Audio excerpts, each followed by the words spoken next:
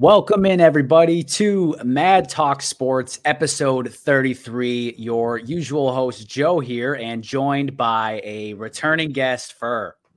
What's up, everyone? Happy to be here. Episode 33. Can't believe we made it this far. Let's get it. And this is Fur's first time joining on the video podcast here. He's repping the Eddie Lacy memorial memorabilia right behind him on top of his right shoulder. So yeah, he's repping the Packers as you should. Someone's got to do it. I mean, we both do it, but someone's got to do it. Yep. And episode 33, I kind of went back and forth with what player to really immortalize through having the rights of having this episode named after them, but I landed with none other than Larry Bird. I felt like that was appropriate, and I was tempted to go Aaron Jones, but you got to respect the classics, man. True. Can't go wrong.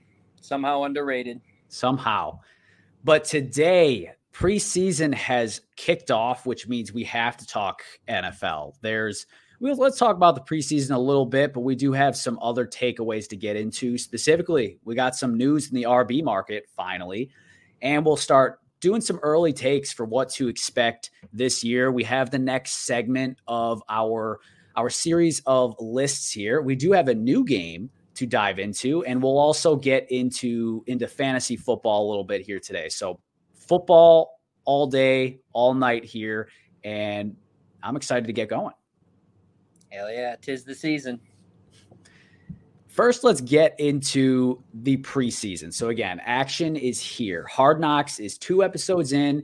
We got to see the Jets, albeit with Zach Wilson at the helm in preseason action. But in watching Hard Knocks, we got to see behind the curtain for what the Jets are doing this year. Fur and I both watched the Packer preseason game and Jordan Love's quote-unquote debut as the number 1 guy in Green Bay. But other players have gotten out there too. Obviously, we've got some rookie quarterback news to talk about with them being named starters and some action we got to see right away. But let's jump right into some early takeaways. And Fur, I'll let you get us kicked off with kind of some of your things that you want to touch on for preseason so far. Preseason, huh?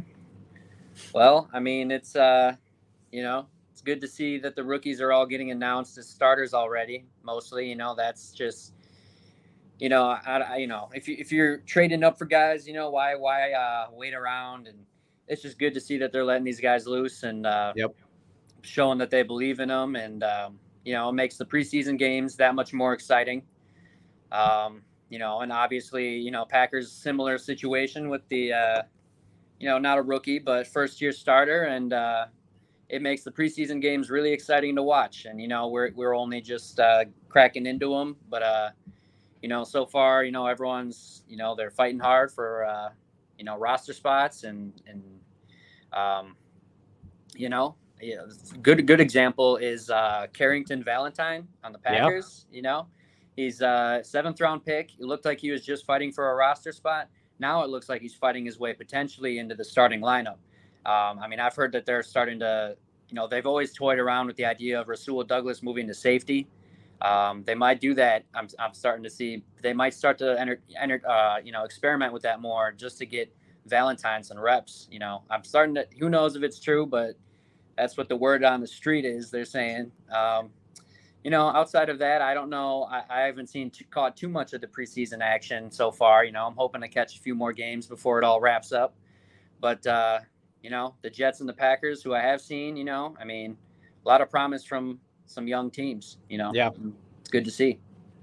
Yeah, for sure. And obviously it's preseason, so we're not going to see all the tricks of the trade, if you will, from every team. But it is nice to see new, familiar faces in new places or brand new faces getting their first chance in the league. It's nice to see some of that. Packers specifically, I think one of the main things that I saw in there that I was 100% expecting, and I talked about on the last episode when I went solo, more motion in the offense, which I personally am a big fan of. And even just in preseason action, we saw quite a bit of that from the Packers. So that was very promising and very, validating for my own opinions there. And that was a nice game to watch. Obviously, the Bengals didn't really rep many starters, if any, the ones that you could name. So not like I'm ready to say the Packers are going to take over the world or anything like that, but it was very promising how Jordan Love looked in the command that he had of the offense, of the field. The young guns looked good. They looked crisp, and they look like they belong in this league. But outside of the Packers, looking elsewhere, you touched on it briefly with the rookie quarterbacks getting named the starters. Why not? I mean, we all know when you draft a QB in the top 5 or the first round in general, they're your future. So jump right in, get them the action that they deserve. Obviously, with some of these teams, there weren't really true competitions. For instance, the Texans, who was really competing with CJ Stroud? Davis Mills, they already know what he is. Let Sure. Davis Mills or let CJ Stroud play. And then for the Colts, Anthony Richardson is obviously your guy. Their ownership has been vocal that they want him to start. So yeah, why not just cut to the chase, name them your starters, and really start building your offense? It's the way of the future when it comes to getting your quarterbacks out there. Like pretty much everyone does that outside of Green Bay. And the times it doesn't happen, to some degree, you have slight concern over that quarterback. Like you think back to last year with Kenny Pickett taking some time before he took over for Mitch Trubisky. Little different there. We'll see how Kenny shapes up over the course of his career. But in general, when someone just comes in and wins the job, it's at least a good sign and should have fan bases excited. Absolutely. This point of the year, there's nothing to do but get excited, and pray that everyone stays healthy, hope and pray. And, this time of the year, you just see young guys and, before we know it, we'll be kicking off the games that count. And, right, really just a few Mad Talk episodes away. We'll be talking about, our reactions to the actual games, and it'll be here before we know it. Can't wait. Yeah, we'll be getting to, the annual overreaction to week 1. Like that's just a couple weeks down the road, which huge. I am very happy about, because preseason, you anticipate it. And once it comes, you're happy that it's here and you get to finally see your teams a little bit. But then after a game, maybe 2, you're like, all right, we know who the guys are. I know these guys are fighting for roster spots, but let's get to what counts. So yeah, right now it's still exciting. Now it's time to, we got time to focus in on fantasy drafts and the new Madden coming out. So this is kind of like that last little ramp up before it's just nonstop football month after month, which is the best time of the year when it comes to sports. Hands down. Yep. That time of year, all the reactions to week 1, all the reactions to Madden ratings, all the reactions to, preseason, everything, it's reaction season. Reaction season. Let's react to some real news that we got. And finally, running backs. We got something to talk about besides purely conjecture with 2 very big name signings. To some people, those are 2, top 10, top 15 running backs in the league still, being Ezekiel Elliott and Dalvin Cook. Let's start with Zeke. He signed with the Patriots. My initial thoughts there is that this can be nice because Zeke, albeit he feels like he's been around forever because he's on the Cowboys and he's been on a national stage since being a rookie. And before that, it was Ohio State. So we consider him a 30-year-old running back when in all reality, he's 27 going on 28. Like he is still a young man. Even for a running back, he's still got a couple good years in his legs at this point. He's got some more miles on those tires left to give. Absolutely. I love the signing. I love it for both sides. For the Patriots, this gives them what they always want, which is multiple usable running backs. Sure, Ramondre Stevenson is still the guy, and he's a very nice guy as far as his play style and what he produces. But Zeke, being able to add him, for one, other teams have to think about him, and 2, for reinsurance and just having another man in the room, another voice of experience. I think is excellent. And for Zeke, he has a chance in a very low risk situation to prove he's still got it and maybe get a contract next year. So I love this one for both sides. Absolutely. Yeah, I remember, seeing that Zeke was hanging out with Mac Jones like a week or two ago, and I was like, oh, man, like it's either there or nowhere, I thought, at least, to get signed before the season started, otherwise he would have had to wait it out and, go somewhere where there's an injury. And it's a perfect situation for Zeke, for sure, to go from the Cowboys to the Patriots. He's just one iconic franchise to the other, and he gets more chances to make plays and add to his, right. Like you said, he's 27. He still has, potentially a lot of years to add to his legacy.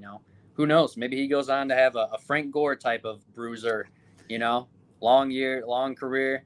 He could be just getting started with team hopping. That's true. That's a good point. Starting with an iconic franchise, Frank Gore, the Niners, Zeke, the Cowboys, and then kind of bouncing around from there, being the old man in the league. That's possible. I don't know. We'll see how the running back market evolves over time, because obviously this year it's been a bear market.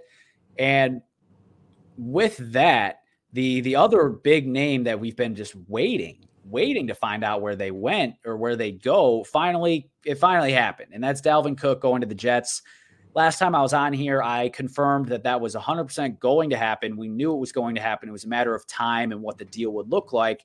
And now he's there. Fur, I'll let you start this one off. How do you feel about Dalvin Cook?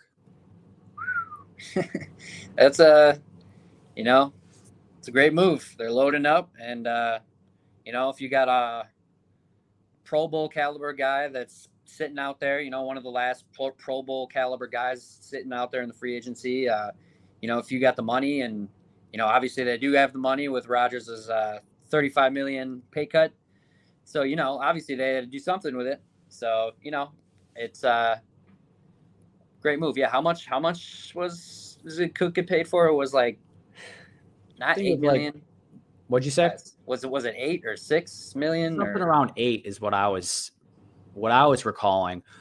Now, I don't know if that's all base salary or if there's incentives, but regardless, it's about what the market goes right now for running backs on 1-year deals or on franchise tags, whatever it may be. But still, Rodgers taking that pay cut made that a lot more digestible, easier to stomach, because you still probably got some room left over if you do want to make another move in September or October, whether it be a signing or a trade at the deadline. So yeah, hats off to Rodgers for allowing that to happen, and hats off to the Jets for actually doing it and not overthinking it. Because it would have been easy to say, why? We've got Breece Hall, who's an electric young back. We've got Michael Carter, who's still not bad. Why go get a Pro Bowl type running back to add to the mix there? And the reason why is because, as teams have shown us in the past, there's no such thing as too many weapons. If you've got a championship mentality within your locker room and you've got the right attitudes to where everyone's team first and not worried about, I need 1,000 yards, I need 10 touchdowns. If you can avoid that, then it's strictly blessings to have extra guys. Like, let's think back to the Buccaneers when they were adding everybody to Brady's 7th championship run, bringing in, Antonio Brown and bringing back Gronk, bringing in Leonard Fournette. Like, that's what you do. When people know that that's the standard, it's a lot easier to manage in the locker room. So I think it's a great move because, again, it allows Breece Hall to come back healthy and not have to rush anything. So that's definitely a nice signing there. It doesn't change my opinion on the Jets really a whole lot, but it makes it less risk. Like, they're not a Breece Hall injury away from struggling on offense. Yeah, definitely. It's some good insurance, definitely a boost too at times, keeping legs fresh and, better backs on the field at all times. Yeah. And they still got a lot more money to spend if they want to continue to go all in, Yep. 8 million out of, 35 that just got freed up. Word on the street, they're trying to trade for Bakhtiari, not even Homer talk, just just kind of an obvious thing that people would think would happen. And, I don't know. They need the O-line help. Yeah, they do.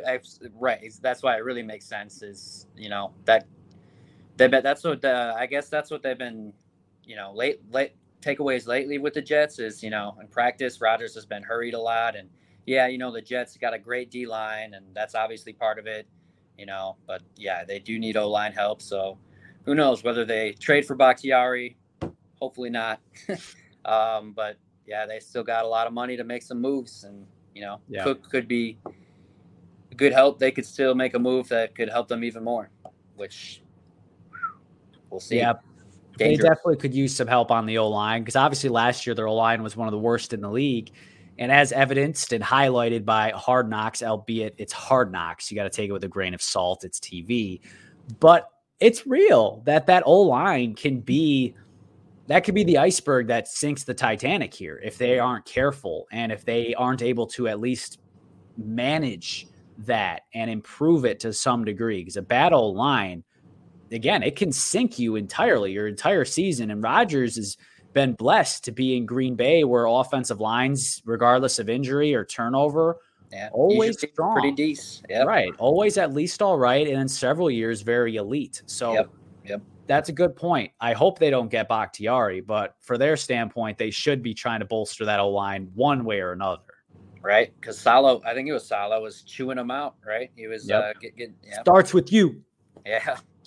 For real. So a lot of ball game left, but we'll see where things go. Yeah. We'll see how things transpire there. But taking a break from the Jets, who we'll end up talking about all year. So let's go to some guys who haven't been talked about because yes, running backs have been the news, but even with the signings, there's still people still looming, namely Leonard Fournette and Kareem Hunt. And with them still out there, I'm having trouble identifying landing spots for them. Really, it's going to be almost to where they're going to be taking veteran minimum deals on competitors. Maybe a team like the Chiefs brings in a Leonard Fournette on a very cheap deal just to add another layer. But I don't see these guys getting a Zeke or even a Cook deal. I think they're going to be player minimum level contracts to whoever's willing to pay it. Yeah, I mean, Hunt at least I feel like we'll get a little bit of change, but definitely nothing significant. Not like Cook. I was surprised, that he even got $8 million if it was $8. Yep. So what do you think? You said where Fournette's going to go? Yeah, I could see Fournette landing on the Chiefs. Oh yeah, Chiefs. That's definitely an obvious pick. They could always they're always looking to add weapons, especially cheap ones. Yeah. Man, dude, I don't know though. If I was the Bears, I'd be calling up Kareem Hunt, especially if it's for cheap. I mean, Khalil Herbert and Donta Foreman. Why not throw Kareem Hunt into that mix? And why not? He might be the most talented one. If I was them, but maybe who knows? Maybe they do scoop him. Definitely very only a matter of time before Fournette and Hunt are scooped for sure. I could see the Vikings grabbing one of them. Oh, for real. Because it's just Alexander Madison there now. Like, yeah, he's fine, but could he be the bell cow? Like, come on. Yeah, definitely. They're gonna bring in some help by the end of the year for sure. Yeah, Kirk called me. He said we need some help over here. Ooh, I believe it. So yeah, we'll see where things land there and where the chips fall for the last running back still on the market. But let's start looking at who we should be keeping an eye on for not just the preseason or the coming weeks, but 2023 into 2024, the whole season here. Specifically, let's look at for sophomore surge. Rookies last year entering year number 2. Traditionally, that's where you make a leap. Whether you're a quarterback or running back receiver, that's usually the year where you make your biggest jump. Between years 1 and 2 is traditionally the biggest leap for a player.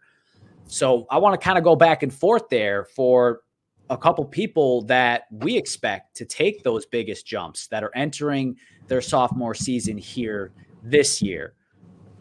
I have someone listed for quarterback, running back, and then I have a couple of receivers. For where would you want to start? Oh, you can't go wrong starting with the receivers because there's a whole lot of them. There is. I got 3 of those. So I'm going to take the easy one. I'm going to say Garrett Wilson with the Jets. I mean, this one's obvious, right? He was Offensive Rookie of the Year last year, correct? Like, he already did it with the worst quarterback play in the entire National Football League, and now he's got Aaron Rodgers, a 4-time MVP, a top 5 quarterback of all time, no doubt. And obviously the chemistry there is already strong, and Rodgers doesn't throw out compliments lightly. He has been throwing them at Garrett Wilson, though, like they're candy. So he, to me, is my number 1 candidate for sophomore surge, regardless of position. Absolutely. It's, potential all-pro this year. You never know. Certainly a candidate to have one of those type of years. So, yeah, I mean, crazy. He's only in his sophomore season. Yep. I'm going to have to go with the next obvious one at wide receiver, Christian Watson. I mean, not even a homer. Let's be serious. It took him half the year. To get going last year. And just like the second half of the season, he put up numbers, just making snags over people.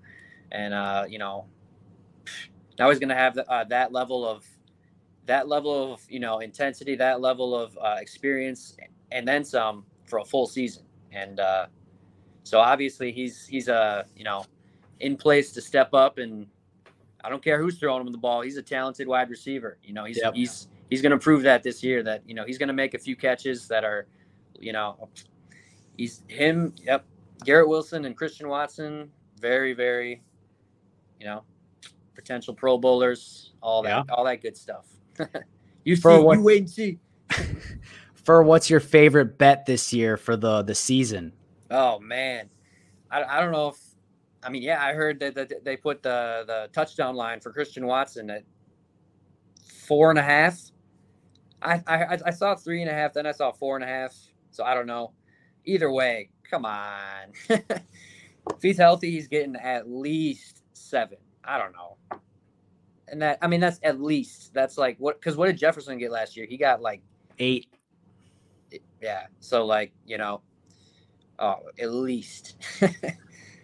Yeah, that's a good one. I might have to hop on that one myself. Right. And the Christian Watson pick goes without saying. I figured you'd go that route, so I didn't even waste my slot there because I knew you would. Someone had to. Yeah, obviously. And someone also had to do Christian Watson's counterpart, and that's Romeo Doubs. Oh, true. And I said this last year going into the year that Watson's got the better pure talent. Like, he's a better athlete, more track speed, can more naturally even Moss guys as far as just his catching ability there. But Romeo Doubs, he's crisp. His routes are nice. He's a good hands catcher, as Rodgers would say a lot of times last year. He looked good in the preseason game against the Bengals, caught that touchdown, which was a nice one as well. So for me, he's someone who I expect to make a surge as well. So Packer wideouts, I expect them both to have a nice season. Absolutely. Who knows? Maybe Watson doesn't get that touchdown total because Dobbs is hogging them all in the red zone. Maybe. Who knows? Maybe a lot of hungry young mouths to feed, some hungry young hippos. Absolutely. I got to get one more receiver in there, right? Yep. There's still a lot of good options, but I probably got to pick Drake London. Oh. I wanted to say Treylon Burks because especially with Hopkins opening things up. So, I'll say them both, I guess. But Drake London, I think, I don't know. I think the Falcons are just due to at least click a little bit on offense, and they always have good receivers, it seems like. So, and, London, obviously a talented guy, a high pick, and I think second year, some guys just need a year to get their feet wet. And he seems like a type of guy, if they can get things rolling in the right direction in Atlanta, he could really, have a special season, a classic Falcons receiver season. That's fair. Drake London had some nice flashes last year. And then who else did you sprinkle in there? Treylon Burks. Treylon Burks. Yeah, that's a good one. Last year I drafted him in fantasy because I dumbly thought he was going to replace A.J. Brown's production. But maybe you're right. Maybe with Hopkins being there and he's not the number one, maybe that's all he needed to be able to emerge and be himself. So I kind of like that one too. And I'm glad you had a third because I have a third. And this is one that I was excited to say too. And Drake would be very happy about this one. That's George Pickens. I mean, definitely. Need I say more? Just go watch the tape, man, from last year and from this training camp. I like Pickens. And I figured you were going to say Pickens. That's why I didn't say him. There you go. Hey. And you talked about how the Falcons have a track record of good receivers. Does anyone have a better track record than the Steelers? Deontay Johnson, Chase Claypool, you could even say they've got A-Rob now. Obviously, they didn't make him. Antonio Brown, Santonio Holmes, Mike Wallace, Emmanuel Sanders, Hines Ward, Randall L., right? Yeah, and then I think they had Plaxico Burress at one point. So, wide receiver even though it's, NFL, so a little different. But true. George Pickens is going to be a absolute dog this upcoming season.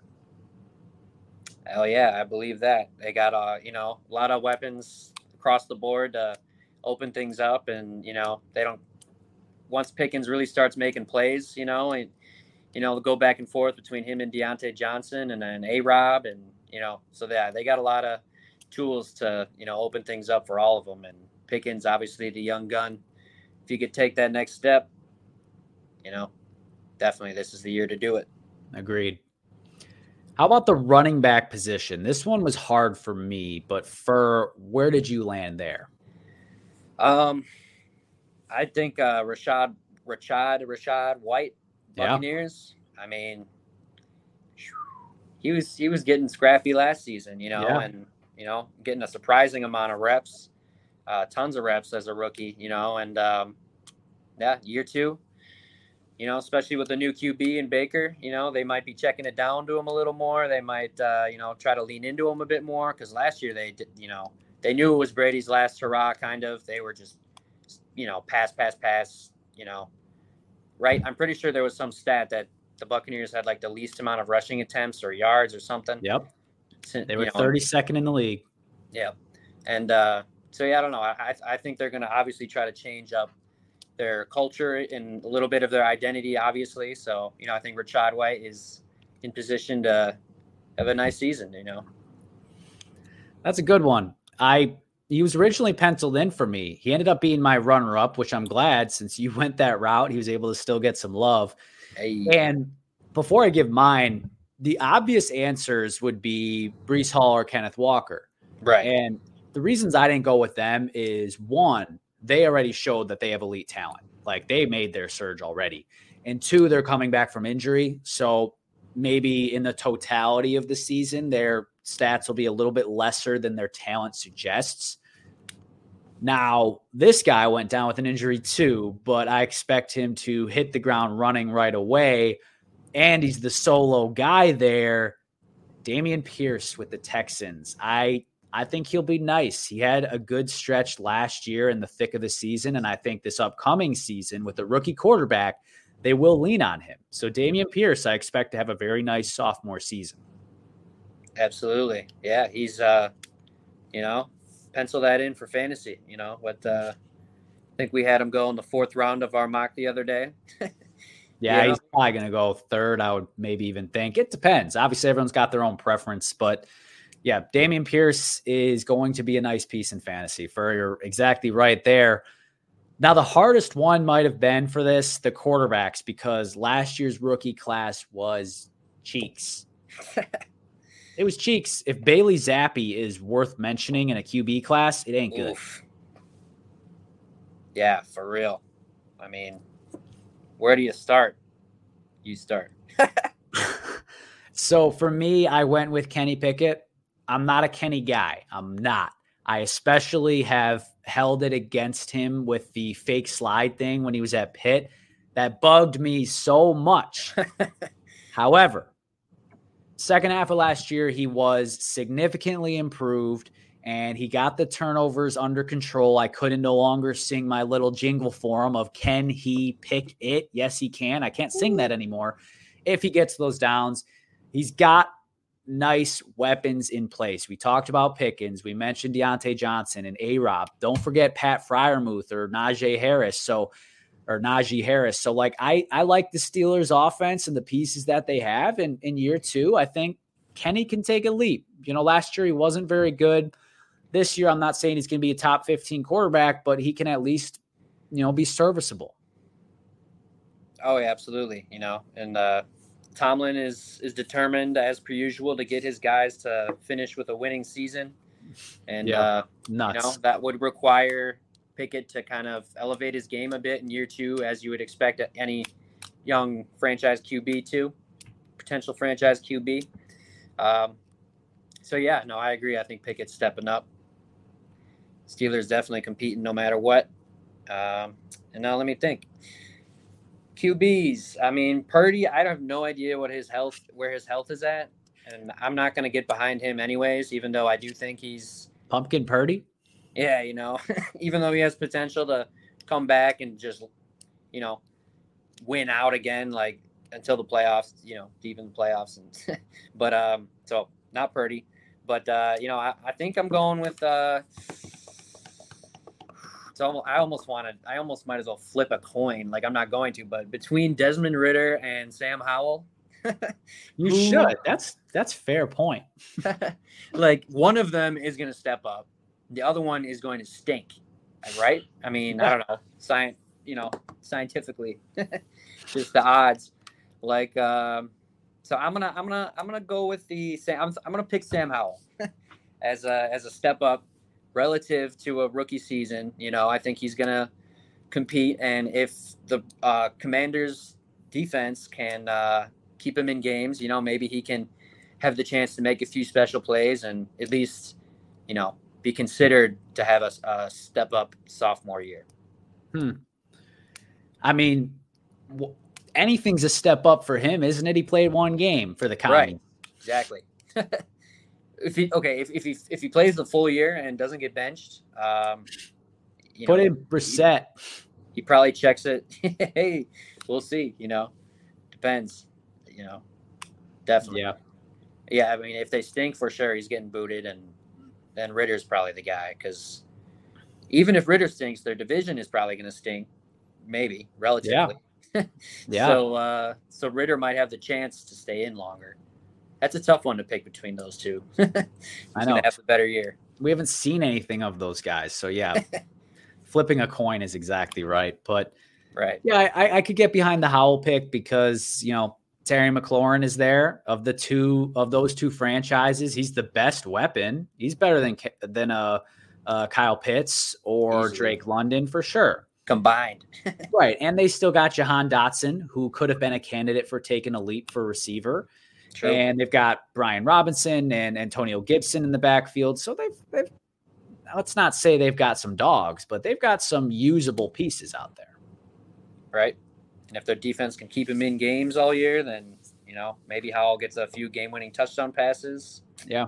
It still stinks, but, maybe he gets some good moments. Honestly, I expect them both to get benched this year. Yeah. I think we'll see Jacoby Brissett and Taylor Heineke this season. Sounds about right. Sounds very much in the realm of possibilities. Yeah. Now let's move on into teams and actually diving in there. So prepping for the year here, wouldn't it be fun to know about your team? Know what is the worst that they can do? What is the best that they can do? Where is your floor? Where is your ceiling? What's in the middle? How are you going to get to where you want to go? How is it going to play down? So we're going to do that division by division.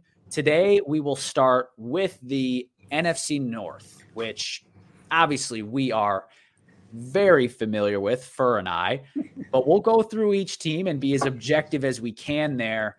And we mentioned, when we were talking about this before, and I used the Lions as an example. So I do want to start with the Lions. Fur, would you like to be leading off, or would you like to be the secondary take? Yeah, you could kick us off with the Lions. Okay. See what you got. Dan All Campbell's right. Lions. Dan Campbell. His name will come up again later today. True. So the Lions, I hate to break it to you. Your floor is not like, it's not your 0-16 floor that you had, 12, 15 years ago, but it ain't great. Your floor is 6-11. And why is that your floor? Because there's things that can go wrong. One, your defense doesn't improve and it's still one of the worst in the league. Two, Jared Goff regresses a little bit back to the mean of his career as far as being an average quarterback, which I believe he is. Three, the loss of Jamal Williams hurts that locker room. Four, the energy of Dan Campbell starts to wear off. Like, all those things happen, or, Jahmyr Gibbs suffers an injury, or Jameson Williams doesn't come back how you'd like him to. Like, things go bad. Things can go bad for that franchise, which is historically snake bitten. So that is your floor. Now your ceiling is the flip of that. It's the inverse, 11-6, to where you are a strong playoff team. You book a seat. You book a seat at the table. You punch a ticket. You even win the divisional crown of the NFC North for the very first time. Let's not forget, the Lions have never won the NFC North. Last time they won the division, it was the NFC Central. So, oh, damn. That is your ceiling, is winning the division, making the playoffs, stealing a playoff win, and then losing to the class of the NFC with either the Eagles, the Cowboys, or the Niners. That is your ceiling. I personally think you'll be somewhere in the middle of that, closer to the top than to the bottom, but that's how I see the Lions. Yeah, I mean, I pretty much agree, Would you say their floor was 6-11? Yep. I'm going to expand the range a little bit. I'm going to say the floor is 5-12, but the ceiling is 12-5. I'm going to give the Lions that level of, definitely few injuries, maybe, Pensuel, maybe Goff, Yeah. Maybe a couple of those DBs on the back end. Well, Gardner Johnson already suffered an injury, correct? Right. Exactly. Yeah. That's what, so it's already sort of, at least, you hate to see it because, Gardner Johnson's a baller. But, obviously a few things go wrong, and I think they could be 5-12. But 12-5, I don't know.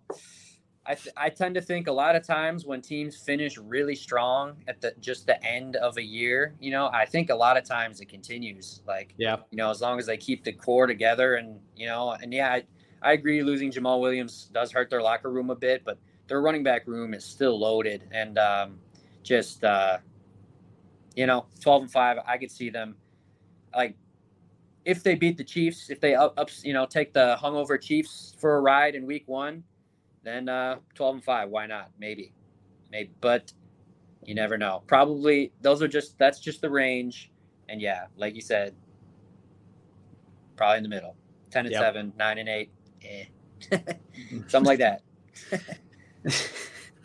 We'll get to official prediction time once we know what the 53-man rosters look like.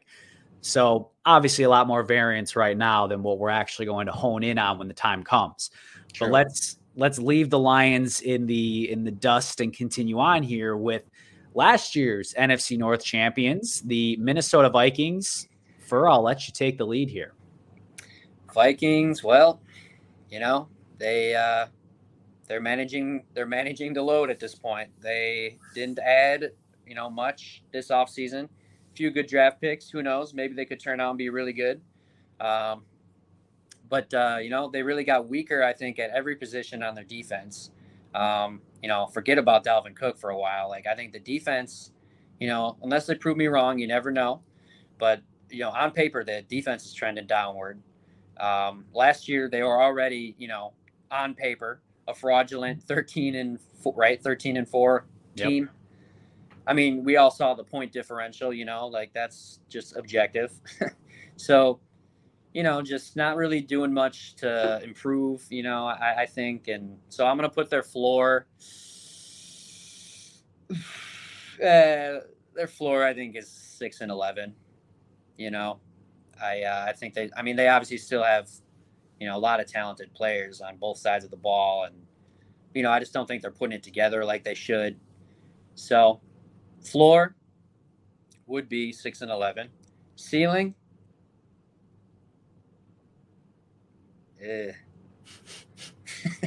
12-5, I guess. Just because the NFC is kind of, they could have another fraudulent, 0-point differential, 12 plus win season. It's just that type of year in the NFC, and so that's my answer. Ceiling 12-5, floor 11-6, similar to the Lions.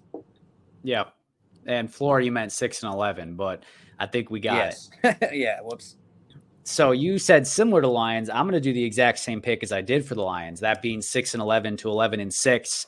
And everything you said as far as why it can go wrong is exactly right. And what I'll add to that is look at the Vikings track record over the past 10 years. It's, nice, good season, usually a little fraudulent, come back down to earth. Nice, good season, back down, up and down, up and down. They ride the wave. And with that defense having lost so many pieces, I 100% agree with that point. And also, Dalvin Cook I was a big proponent of letting him go, but there is a risk to that because, again, if Alexander Mattison is just fine or if he gets hurt and the other good running backs have been scooped up by then, you're going to be in a tough spot asking Kirk to throw 40 times a game. And don't forget, Adam Thielen's gone too. You did replace him with a first-round rookie, so there's something there. But you never know how quickly a rookie receiver is going to ascend, how quickly they're going to adjust to the league. So there are reasons things can go wrong for the Vikings. I do still think they'll be a pretty solid team, but ain't no way they're winning 13 games again. There's no way they're going 11-0 in one-score games again. They're just not. They aren't. It's the law of nature. I agree. I'm lowering my ceiling to 11 instead of 12. There we go. I'm going to be a master debater. Right. So yeah, I think we're on the same exact page with the Vikings. You know what your ceiling is when you have a Kirk Cousins and not an elite team. And I don't think they're an elite team. They might have the best receiver in football, but then after that, it's a bunch of guys. Zadarius Smith, he gone. Patrick Peterson, he gone. Who else they lose? Then they lose a linebacker or two as well. Now, I will say their saving grace could be the addition of Brian Flores as defensive coordinator. He's the only reason that I still have them having a respectable ceiling because of the off chance that he does fix the defense, even with less pieces at his disposal. So still a very formidable team in the North, but a team that I sincerely predict to take a step back, at least to some degree. Yep. Couldn't agree more. So who next in the NFC North? We'll go with the number one overall pick who traded back, but don't forget they were the number one overall pick, the Chicago Bears. And I'll kick off this one. There's a lot of variance here. I'd say floor for the Bears is 5-12 and ceiling is 9-8. So actually not a ton of variance, only 4 games, True. But I could see it going a lot of ways because the schedule is soft and they are significantly improved with the additions of, TJ Edwards and DJ Moore, Bob Tunyon, Mercedes Lewis, just stealing from the Packers. Like they did get better. Edmonds. Yeah, exactly. They got better. They brought in Yannick Ngakoue a couple weeks ago as well. So, and don't forget Chase Claypool will be more acclimated this year. And they did have some pieces, but we do have to also know that they were the number one pick, the worst team in football last year. That's facts. That's what it was. I don't care how many yards Justin Fields ran for. They won 3 games. Now, the bad for them would be, hey, we fixed the roster. We've got weapons. The defense is improving. We've got a good infrastructure. But then you find out Justin Fields is what he is. He's a running quarterback who is limited as a passer. If that's the case, you can be a pretty annoying and pesky 6-11, 5-12, 7-10 team. But if he takes a step, if he develops as a passer with those weapons, you can be pushing playoffs. I think the defense needs another year of adding to it to make them a double-digit win type of team. But the Bears can be a frisky fringe playoff team this year. I do believe that. I expect their record to be more in that 7, 8, 9 win category. But there is ways things could go wrong to where they're worse. So overall, Bears should feel like they're taking a step forward. But when you're taking a step forward from the back of the line, you still ain't at the front of the line. Yep, I agree on the definitely, all the Bears, 5-12 is the floor, I think. They obviously got better. They're obviously going to win more games than last year because, geez. And I'm going to put their ceiling at 10-7, one game higher, I think. Obviously, yeah, right. If Fields steps up, and the defense obviously is always scrappy, and if they step up, and the O-line is everyone's biggest concern. If they can really, protect Fields and let him do his thing and get throwing, definitely borderline, 10-7. I guess that's a definite playoff team if they were to secure that in the NFC, at least. I think that's definite. So, that's another thing, just the NFC, little less powerhouses this year to play. So I think the Bears I could see them winning 10 games if things go right. If that's the way the cookie crumbles. They got a new primary logo. Oh, new era. Yeah, simply because of the fact that the toilet seat is no longer their primary. Like they won't be the number one pick. For real. Yep.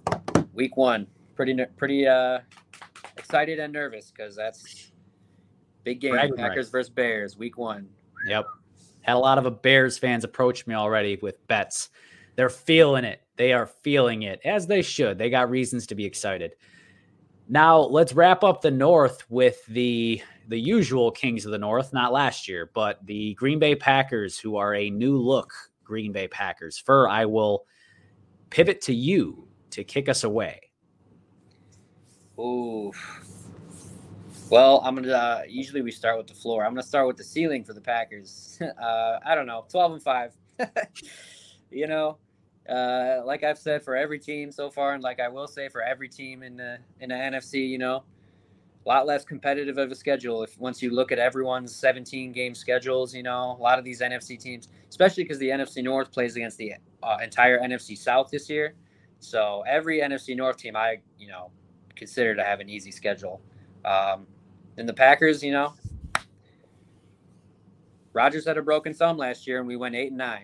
And, team, young team, we're just still getting better. And, if Love is at least decent, if Love is better than Rodgers with a broken thumb, then we could easily win 10 games, maybe even 11. And obviously I'm going 12 if the Packers defense is lights out like we hope for every year. So, 12-5, that's my ceiling. And floor, well,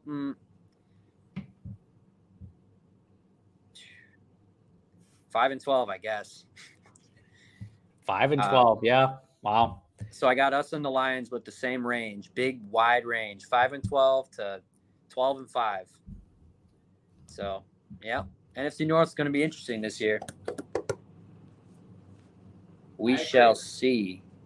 And that's a significant variance for the Packers, obviously, with the change of the guard. So I understand your point there. I had to go off screen for a second as I was getting attacked by Peaches, the cat over here. So had to get myself some armor whilst fending off the attack from the cat. But I agree with pretty much everything you said about the Packers and the North in general. The soft schedule makes the landing a lot softer and a lot more manageable if things even do go bad. Like no one's floor in the North is picking number 1 overall. Like I don't think any team is going to be in the cellar of the NFL. For the Packers, I personally had them with a much tighter range. And for me, it's anywhere from 7-10 to 11-6. So a very tight range there. And the reason being is kind of like what you mentioned. Like last year, Packers 8-9 with a lot of things going wrong and a lot of injuries. So even if Love is not the guy, if he's the 27th best quarterback in the league, I think this is a good enough roster to win 7 games, especially with the soft schedule. And then on the flip side, if Jordan Love is the guy and he's the 15th best quarterback in the league, then that gives you several more wins. Now, the reason that I have their ceiling a little bit lower than you do is because no matter what, there's going to be some degree of a learning curve for the Packers because new quarterback, Jordan Love. Yes, he's been there 3 years, but there's certain things that him and LaFleur and the team in general are going to find that you lose when you lose a Hall of Fame quarterback. Like that's factual. There's going to be games the Packers lose this year that they should have won or leads that they blow, whatever it might be. Also, so many of these players on offense are so significantly young. So there can be a learning curve there too. And I am a little nervous about the kicking game for the Packers. Yeah, true. Definitely. That'll be something to keep an eye on. I've fully prepared myself for the fact that there's going to be at least one game this year where we lose because we miss a field goal. Yeah. And there was a few of those throughout Crosby's career, but, you don't want to see that, from a young rookie. I mean, I don't know, especially if he's missing extra points already. Whew, yep, it'll be something to keep an eye on. Yeah. So, yeah, that's where I'm on the Packers. I think I'm really threading the needle with that. I'm like, this is your possibilities. It doesn't leave me a lot of room for error there, but that's how I feel with the Pack is that either way, they're going to be a solid football team. Now, either they're a solid football team with too many holes to get them to where they want to be, or they're a solid football team that's a year away. So overall, I'd still be walking away from the season positive, regardless of where they are within that range.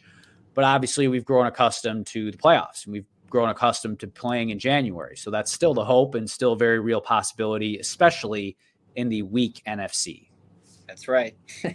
Absolutely. Well, that about wraps up the overall analysis and ceiling to floor analysis of the NFC North. So now we are going to pivot here a little bit to a game, and we have a top 10 list this week with the safeties. Oh, yeah. Last line of defense. Ooh. There's no Ed Reeds or Troy Polamalu's out there, but or Dawkins. No, not quite. But which is why, there's some strong guys out there. Because I wanted to call the safeties like the ball hawks or something like that, but there just aren't that many in the league right now. So safeties, you said last line of defense, and I think I'm going to have to rock with that one as far as what we call the safeties. The last line of defense, some of these guys can become the offense with how they are able to play. But let's break into it, starting at the bottom. Fur, who rocks number 10? Oof. Well, I'm going to give a quick shouts to my honorable mentions of Javon Holland and Hufanga. No offense. T. Hufanga. Hufanga. I think he's a dog. A lot of, as I was looking up and reviewing all the safeties in the league, he definitely, I don't know, he probably should be top 10 after the year he had last year, but I couldn't leave some of these other names off, and Hufanga's on a stacked defense. Obviously, he's one of the better players on a stacked defense, but so honorable mentions: Hufanga and Holland. My 10, though. Oh, you got anything to say about them? I was going to say Hufanga would have been my honorable mention as well. Yeah, that's a good one. 10, that's where I got Chauncey Gardner-Johnson. He's a dog. He's a hard hitter. He's mean. He plays aggressive. You like to, in the spirit of Brian Dawkins, he's trying his best. Sometimes he gets caught out of position and a little too aggressive, sometimes a little too freelance, too much of a missile. But he is a missile, and he can, it's obviously shown it. It's a shame that he got hurt because he definitely would have made some noise for the Lions. Just as a fan of the sport, you hate to see that. Gardner Johnson, I don't know how long he's out for, but whenever he comes back, he's going to continue to be a missile. So he's my 10. I like that one. He did not make my list, but I do like that one. Number 10 for me is where I got Jesse Bates. He had a couple of nice seasons with his run with the Bengals over the past few years, and now we'll see what he does in his new chapter here. But I still like Jesse Bates and consider him a top 10 safety. Absolutely, Jesse Bates is a dog. Just edging him out, number 9 is where I locked in Jordan Poyer. So very similar players, I feel like, at least in my experience watching them. And I like Jordan Poyer as well. For me at least, not like a pushing top 5 type of guy, but a very steady hand back there. Yeah, completely agree. I got Poyer coming up real soon. Yep, he's been at it for years. The consistency is, if you don't got safeties that aren't lighting up and breaking games, you want them to be consistent, and he's been that for sure. Yep. So that's your 9. Yep. My 9, I got Tyrann Mathieu. Oh, I feel like I should have him higher, but he's aging, and he's still putting in work with the Saints. They are obviously always an underrated defense, and he's a part of that. He was a huge part of the Chiefs' success before, and I think that's still, worth considering even when ranking him now. Like he has that in him. He can, and so Tyrann Mathieu, the Honey Badger, had to crack him in there. He's at 9 for me.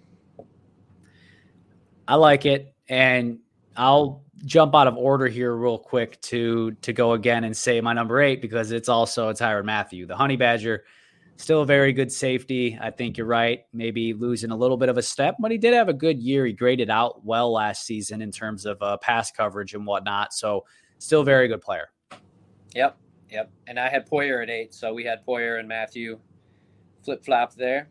There we Definitely go. Good spot for them. So that puts us at 7. That's where I put Micah Hyde. Hey, me too.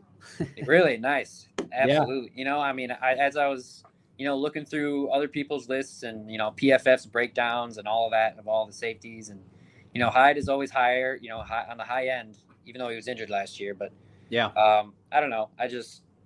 He's obviously a, top 10 safety.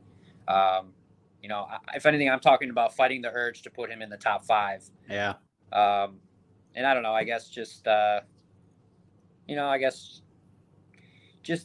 agent and injury combo a little bit. Yeah.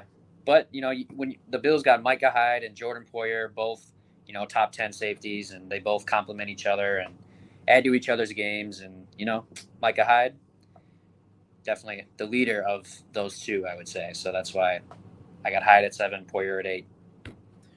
Them boys. Yeah, I agree with that. So, yeah, same there. 7 is where I had Micah Hyde. Number 6 is where I had one of your honorable mentions, Javon Holland. Hey, I like his game, and I expect him to take another step this year. So I think he'll be a big part on that Dolphins defense, especially with them bringing in Vic Fangio as the defensive coordinator. I think he's going to set them up in a good spot, and I think Holland is going to capitalize and might be pushing top 5 when all is said and done. But at least for now, 6 is where he lands for me. No, I agree. Holland has definitely got that upside. If anything, I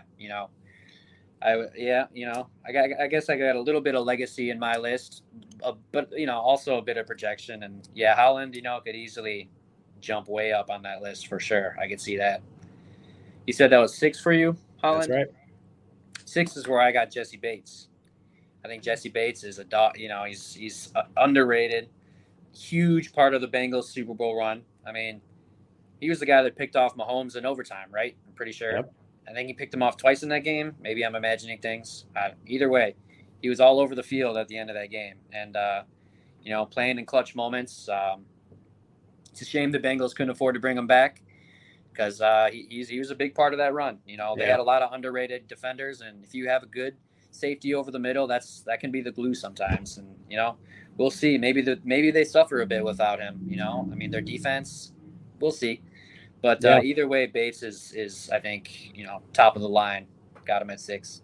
Yeah, that's an underrated storyline of the Bengals losing their safeties. I agree with you. They might hurt a little bit. Yeah, time will tell. But yeah, Jesse Bates in Atlanta. Whew, we'll see if he does anything. In Atlanta, where the players play. Yeah, that's what they say.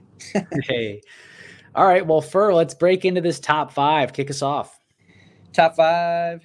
That's where I got Antoine Winfield Jr. You know, I mean, I feel like he could be higher even for sure, but you know, feel like it's a good safe spot to put him. He, you know, another massive contributor to a deep playoff run, one that ended in a ring. Yeah. I mean, massive contributor. He put up the deuces to Tyreek. Yep. Remember that? Yeah. Well, I forgot, but now I remember. Yeah, that was Matt. Definitely. You know, I mean, they aside from getting Brady, they hit grand slams on their draft picks, and Antoine Winfield on pace, you know, to maybe be the best safety in the league within a year or two, even. Like, you know, all it takes is a few big plays and big moments, and he's right there. Yeah, that's fair. I like the pick. 5 is where I landed Kevin Byard. One of the more again, steady hand type players. Goes very under the radar, I feel like, a lot of the times, but I have a lot of respect for his game. I think he's a very good player.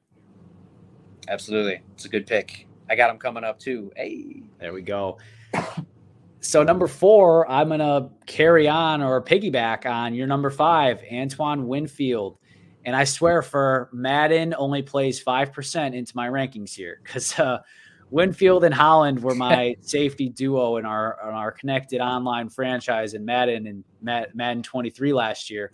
But on the field, everything you said, I love the way he plays. He can be a ball hawk, and he can throw. He can put his shoulder down too. Like, he's a very versatile player out there. Obviously, he's got the legacy going from his father, who played in the league as well. But Antoine's a very nice player, and I agree with you. He's got a long career ahead of him in the league, and he can continue to climb this list. But 4 is where I got him for now.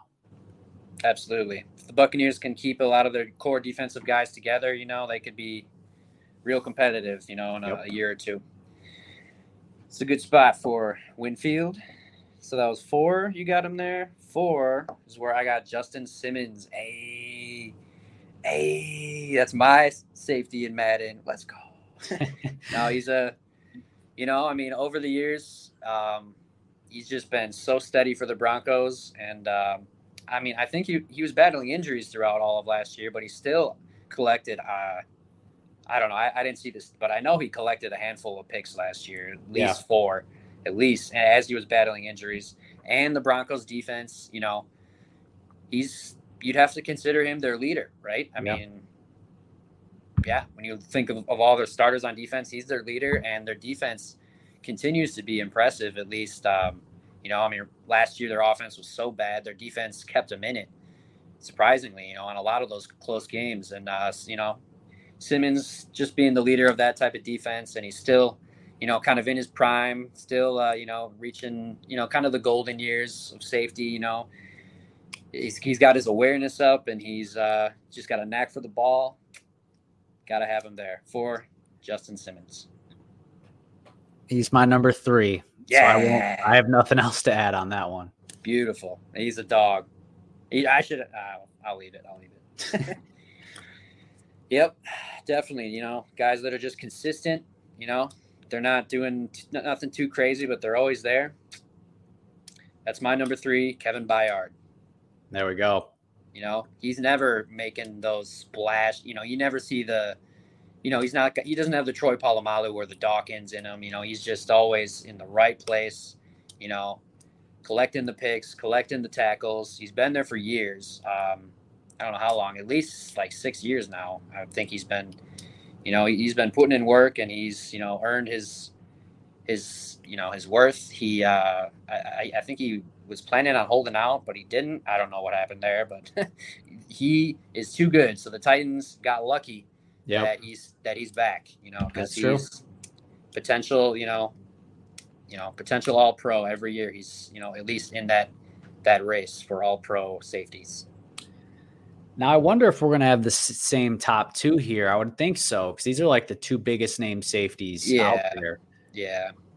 Number 2 is where I got Derwin James, a very electric player, struggles to stay on the field sometimes, but when he is out there, he can bring it. He can lay the wood, and he can go get that ball too. So like I remember last year he had a play where he like stood up Travis Kelce and like threw him down, which you never see anyone get a clean hit on Kelce. Like it's a part of what makes him so great. But Derwin did it, and he's a very nice player. I can't put him at 1, but I think number 2 is where he ought to be. Yeah, definitely. I agree. I have Derwin James at 2 as well. Definitely. Right. Like the staying on the field, a bit of an issue. Was he healthy during their playoff game last year? I don't remember. Either way, that's an issue for everyone in the Chargers building. Yeah. That's what, All right. We have to have the same number 1, though.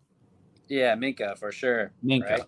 Right? Yeah, he's got to be. I mean, like I was looking through lists, and I don't know how anyone could have Derwin James at number 1 over Minka. I mean, I just don't get it. I did see it on a few. And how? Minka is the only, like, game changer at safety in the league today. Like, I think the gap between him and everyone else is as big as at any other position in the league. Like, the gap between Minka and Derwin is like the gap between Mahomes and Burrow, I think. Like, significant. Yeah. Like, I mean, like obviously it's not like it's not the Grand Canyon. No, yeah. But they're also not neck and neck. Yeah. I could agree with that. Minka is the guy. And I mean, what? How old is he? I'm about to Google it right now. Maybe 27. He's not that old. 26. Wow. Yeah. He is like the safety in the league right now. Oh yeah. And the Steelers, they're always going for at least 8 or 9 wins. Well, now 9 at least. And he's a huge part of that. They're going to need him, and he's going to step up, Yep. He's lurking for Depoy one of these years too. Oh, easily. Yeah. I mean, TJ got one, Them Steelers. That wraps up our list. Were we sleeping on 2 names come to mind for me? Did we sleep on Harrison Smith? No, I definitely considered him. It's just, I mean, he probably should be in the top 10 still, but who do you take out though? I know. I wanted to give Gardner Johnson in there. I think, I still think he's, even though he's a kind of a risky missile, I think that's who I would have to take out. But we're talking 2023. Well, he's hurt, but Harrison Smith is an old man, and he's Hall of Famer though. He's going to the Hall of Fame. Like, he's just getting up there. So I don't think we disrespected him. But what about Budda Baker? Maybe a little bit of disrespect, but he's on the Cardinals. Yeah, dumpster fire. Not his fault. Who else? I thought Amos. I wanted to throw him into the honorable mentions, even though he's just probably somewhere around 18 or. If he didn't take a step back last year, he was there. He was like a 10 to 12th best safety in the league, but last year he had a down year. Yeah, for sure. I love Amos. Oh yeah, he'll probably do great, with the Jets. Of course he will. Green Bay East. Shout out LaFleur. Hell yeah. But that'll wrap up, our list this week of the safeties who are, you call them what? The last line of defense, the watchful protectors, the Dark Knights. That's what we're going. The Dark Knights. See, skinny Batman. That's Devonta Smith. Yep. Now, I'm excited about this one. Me and Fer have been talking about this for about a week since the idea was conceived in my mind. This is a good one. So then this is a new game, and it's called Sportscast. I went back and forth with trying to fit in other names to it, but we are casting movies with sports figures. That's what we're doing. And this week we have to start with the blockbuster of the summer. Sorry, Barbie, I liked your movie too, but the one that is the best in cinema in 2023, maybe in the 2020s in totality. That is the 2000s in totality, and that's Oppenheimer, directed and written by none other than the GOAT, Christopher Nolan. So me and Fur are going to cast the main roles of Oppenheimer, specifically with people in the NFL. So we'll both go through 6 characters in our casting choices there, and you'll hear it. We kind of went very different stylistically.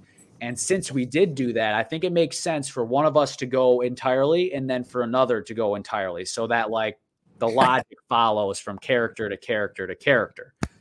So Fur, I know you were pumped about this one, so I'm going to let you kick it off with the casting here on Sportscast. Oh man. All right. Let's do it. Let me get that banner up there too. For real. Ooh. Okay, Oppenheimer. Who plays Oppenheimer? I've got Aaron Rodgers as none other than J. Robert Oppenheimer, because he is, incredibly talented, little arrogant, a little, just incredible at, he just sees the field in a different, Oppenheimer saw the world in a different, element. They just interpret the physics of their respective games and fields different. So I got Rodgers as Oppenheimer. That's the focal point. Everything else kind of revolves around Aaron Rodgers as Oppenheimer. So that's where I decided to cast Louis Strauss, Robert Downey Jr.'s character, as Brian Gutekunst.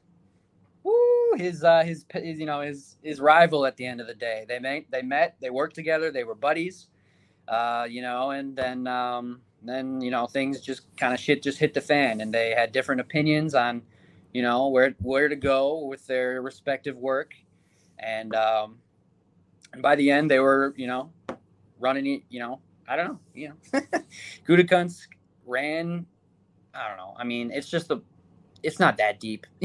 like Gutekunst, it doesn't hate Rodgers. Say the line.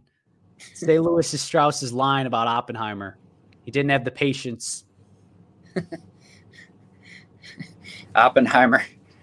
Strauss? Wait. Yeah, what Strauss says about Oppenheimer.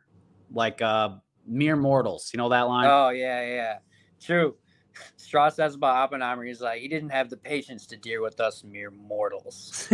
That's so Gutekunst with Rodgers for sure. Because, I mean, Rodgers definitely has elevated to a god level in Green Bay. And, some people got to, like, kind of keep him in check, keep the profits, When Rodgers talks, the people hear a profit. When Gutekunst talks, they hear themselves. No, I don't know. But either way, they butt heads, and like Gutekunst and Rodgers didn't work together until after Oppenheimer achieved his great achievement, which was a Super Bowl and creating an atomic bomb. so Gut is Strauss. They worked together, severed ties, kind of got a little petty, but at the end of the day, Oppenheimer or Aaron Rodgers wouldn't, they do it all the same again. They wouldn't change a thing. They want to be the most important man in their organization or universe. So that was my kind of thought process between the Rodgers, Gutekunst, Oppenheimer, Strauss dynamic. And now we pivot over to General Groves, who was played by Mike McCarthy. Yep. That's right. We're sticking with the Packers cast because it's all about the relationships, and that's how I approached mine, at least. Mike McCarthy in general as General Groves is nice because Groves and Oppenheimer, worked together on a project. They achieved their project. They achieved their goal. But at first, Groves did not want Oppenheimer. He was like, screw this guy. Like, I'm not considering him at all.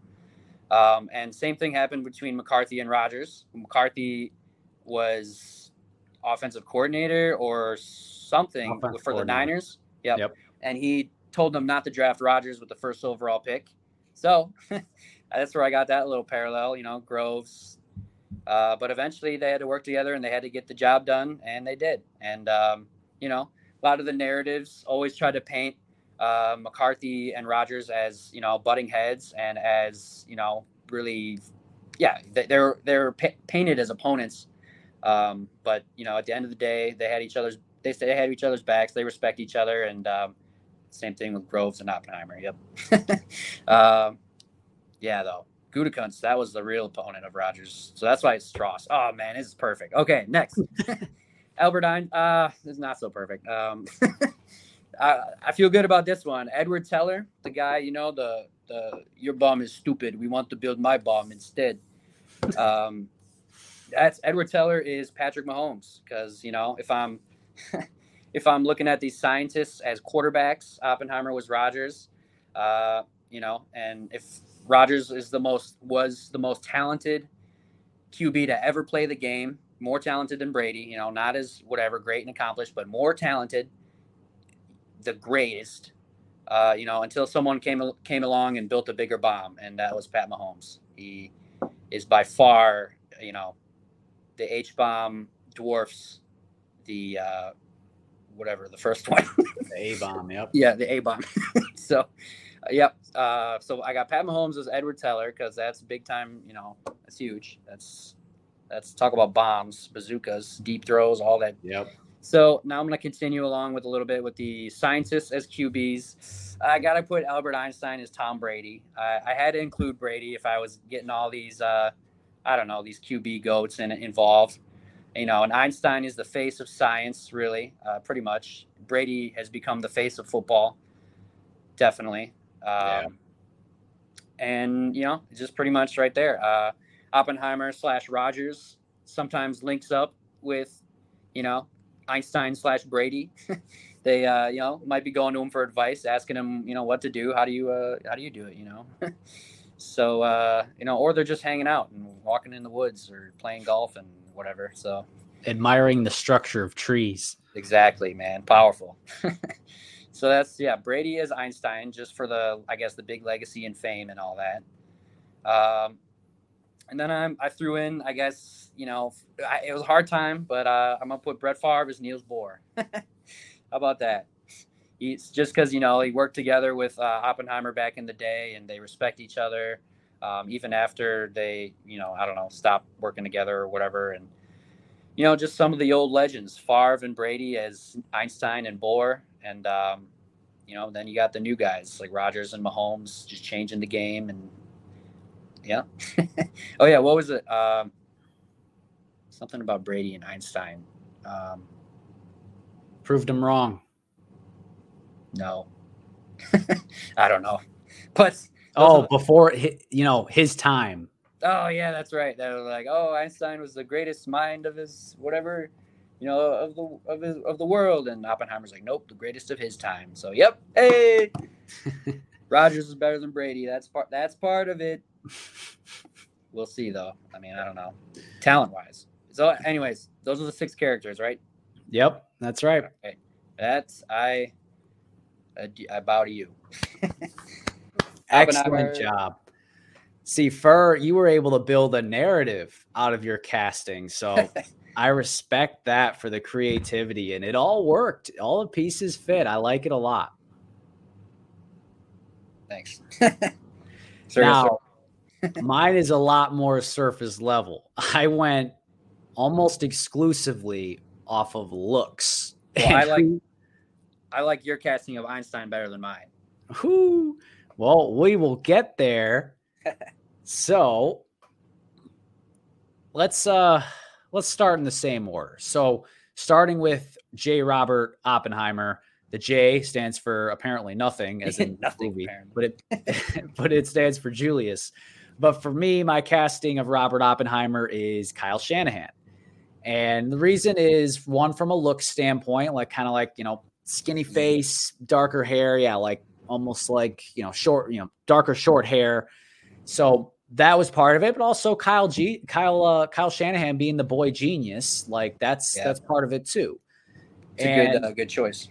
I really leaned heavy into the coaching route here because Lewis Strauss is Pete Carroll. Now, if I'm going more deeper than the looks and age and stuff like that, Pete Carroll and Kyle Shanahan, they're rivals. They're going against each other. So absolutely, that was part of the thinking there. So that's the route that I went with.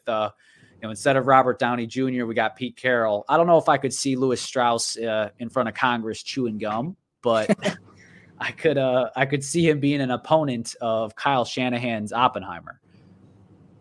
Absolutely. General Grove is where I went with Dan Campbell, and looks a little bit not like super far into it, but then it's also just like the persona. Like I feel like for him, like he's got like that general type of drill sergeant. Right, exactly. Drill sergeant, telling people about biting kneecaps and probably telling the Lions that like, training camp wearing pads is the most important thing that's ever happened in the history of the world. Hell yeah. So Dan Campbell as General Grove, I think he'd do a good job there. Albert Einstein had to go. This one is like the first one I thought of, and that's Andy Reid. 2 thumbs up. Yeah.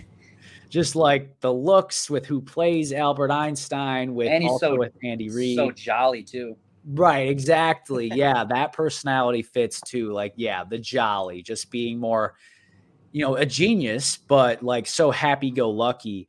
And Andy Reid is kind of like, the first offensive genius of our time before, Kyle Shanahan really took that kind of reins as far as like title of like best play designer and whatnot. So it does make sense there. Edward Teller. I really, really struggled with this one. I went back and forth. Now, if I was veering off of my coaching tree or the route that I went there, I thought Big Ben kind of looked like the actor for Edward Teller. But if I was staying in the coaching realm, I'd go with Brian Daboll. I thought, kind of like, it doesn't necessarily look like him, but Edward Teller's a little huskier in the movie itself, especially when he's, up there in age too. But like, he's huge and he's sweating. And I could see Daboll being the sweater out there too. So I went back and forth with that one. So sticking with coaches, we'll stay with Daboll.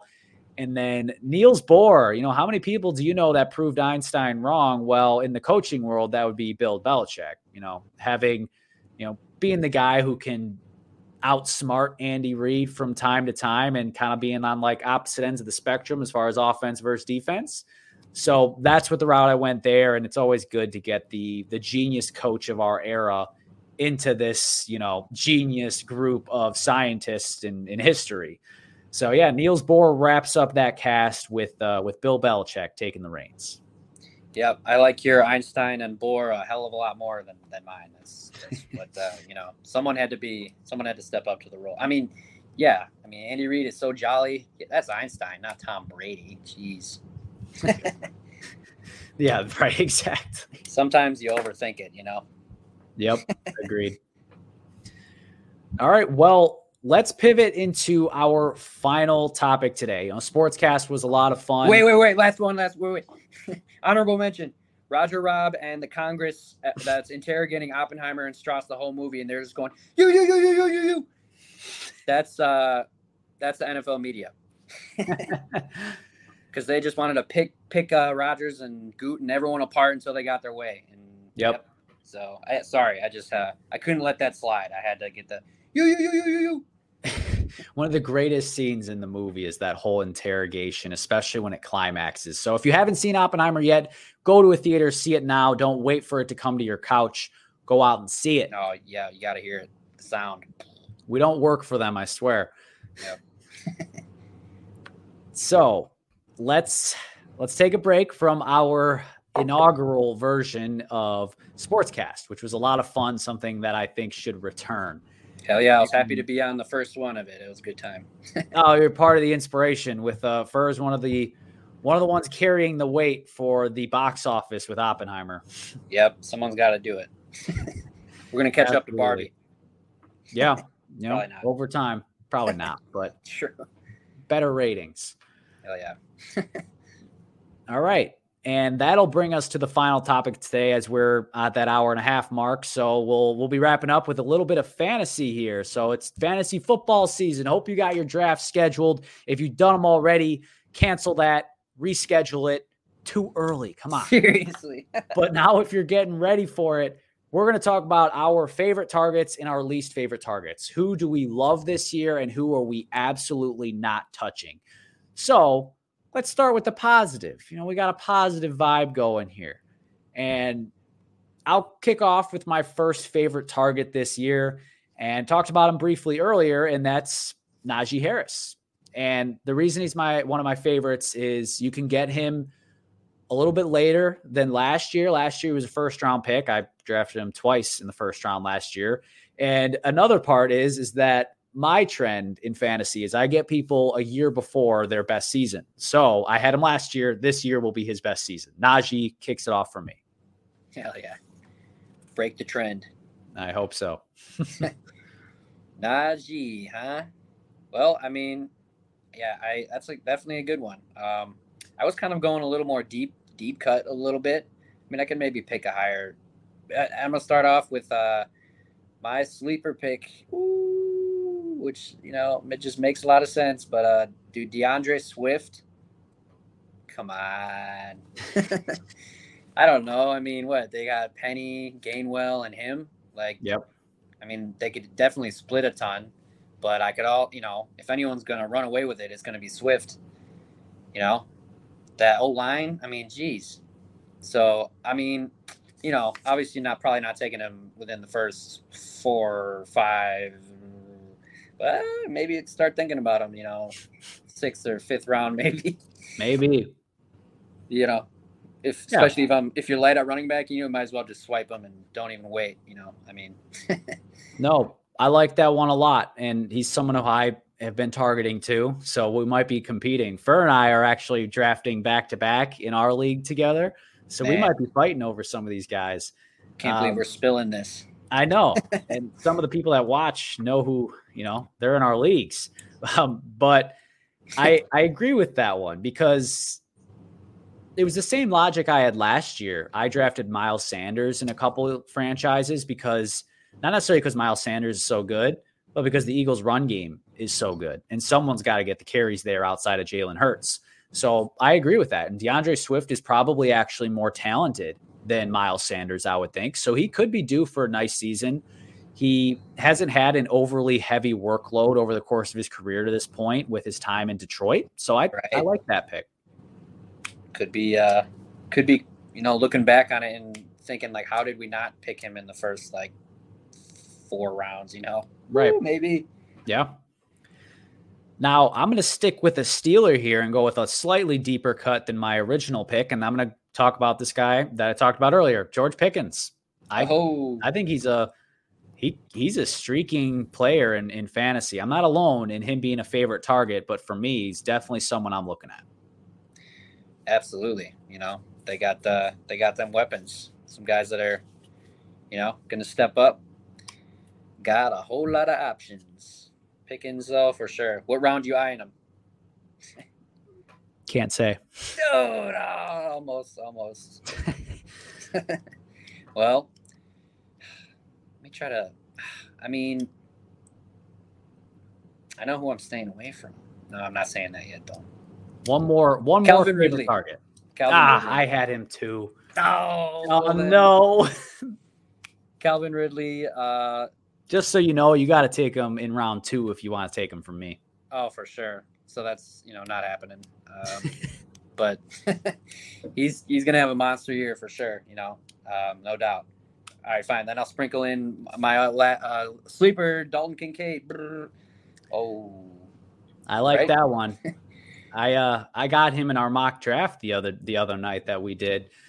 So, man, we're really going to be fighting for each other's picks. That's right. Hey, Kincaid, though, I mean, yeah. So I guess those are my sleepers. Got one early, mid, and late a little bit. Yeah. I like it. And yeah, we were able to cover a decent amount of ground there with like the, places you can get those guys. My last one to make note of here briefly is Garrett Wilson, which he's going to be a high pick, but I'm all in on Garrett Wilson. Yep. I mean, I don't disagree with it. When you said you would top 3 receiver this year in fantasy. Yeah, as long as everything goes right with the health and O-line. But definitely though. I mean, either way, O-line or not, he's putting up numbers. Yeah, last year he did with Zach Wilson, Mike White, and Joe Flacco. Yeah, no, exactly. O-line or not, he's definitely putting up numbers. And I feel comfortable saying that because no one will draft him higher than I am willing to. I mean, I think it's a good year for a bold swing at the 7th overall pick. Yep. Now let's go a little negative to wrap up fantasy. Who are we absolutely not touching? Like not even with a 39.5-foot pole. Alexander Madison. Come on. Dude, they're totally bringing in, like you said earlier, they're totally bringing in Fournette or Hunt or something because Madison, when by the time it hits like week 5 and he hasn't gotten over 100 yards, or maybe once he did, but he's just getting stuffed. Come on. I mean, I don't know. Maybe it's a homer pick, but I'm not touching him. It'd have to be at the right spot for me to consider it, but I've also been a very, very vocal about this. Like this year in fantasy, I am no longer going to do the, I can't believe this person fell to me or this person's still available strategy. I'm not doing it. It always gets me in trouble. Yeah. So, yeah, I guess he's someone I'm not touching either. And staying with running backs, Alvin Kamara. He's someone who, in years past, if he fell to me in the second round, I would have been like, but now it's going to be like, nope, no, thank you. Yeah, no, missing 3 or 4 games or not. And Jamal Williams is going to steal carries. Oh, for sure. Hell yeah, I drafted Jamal Williams in our mock the other day. Late. He's a beast. So, yeah, who would I stay away from? I mean, might as well stick with this. Oh, yeah, I already said Madison, but Michael Thomas, too, stay away. I mean, everyone knows that at this point. If anything, he's got to prove us wrong. Yep. He was my second player on the list here, too. So I figured, I fell into that. I stepped in that bear trap last year, and I was stuck in it.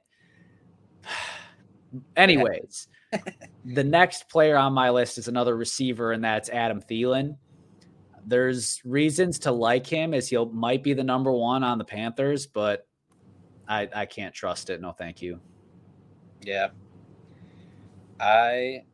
No. I mean, Panthers, we'd have to see, or he'd have to fall to you. Ew. No. Maybe in like the 8th round. True.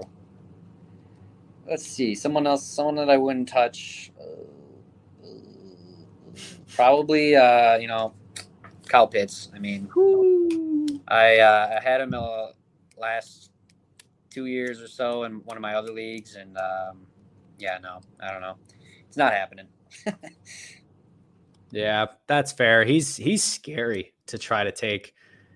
How many more times can you be burned before it's fool me once, so on and so forth. I mean, someone's gonna take him high because he's pretty sick in Madden, but yeah, that's true. My next person I'm absolutely not touching is Marquise Brown. I want no piece of Hollywood. Yeah, that's definitely fair.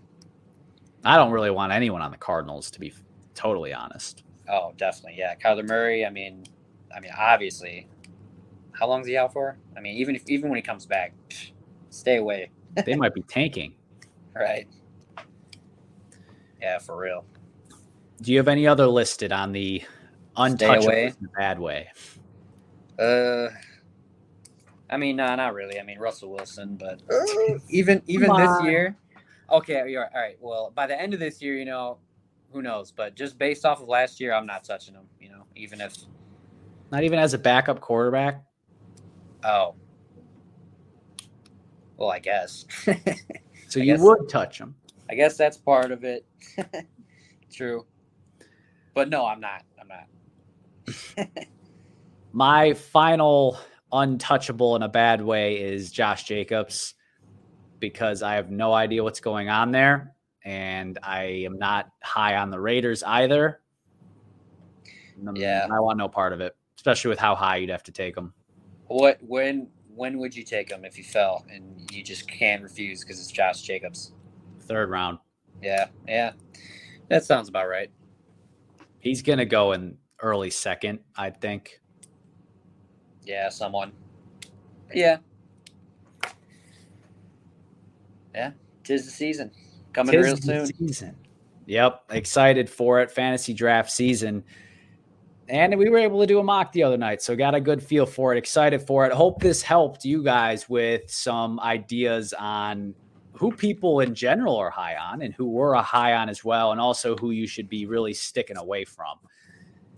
That being said, that absolutely wraps up what we have here today on Mad Talk Sports, episode 33.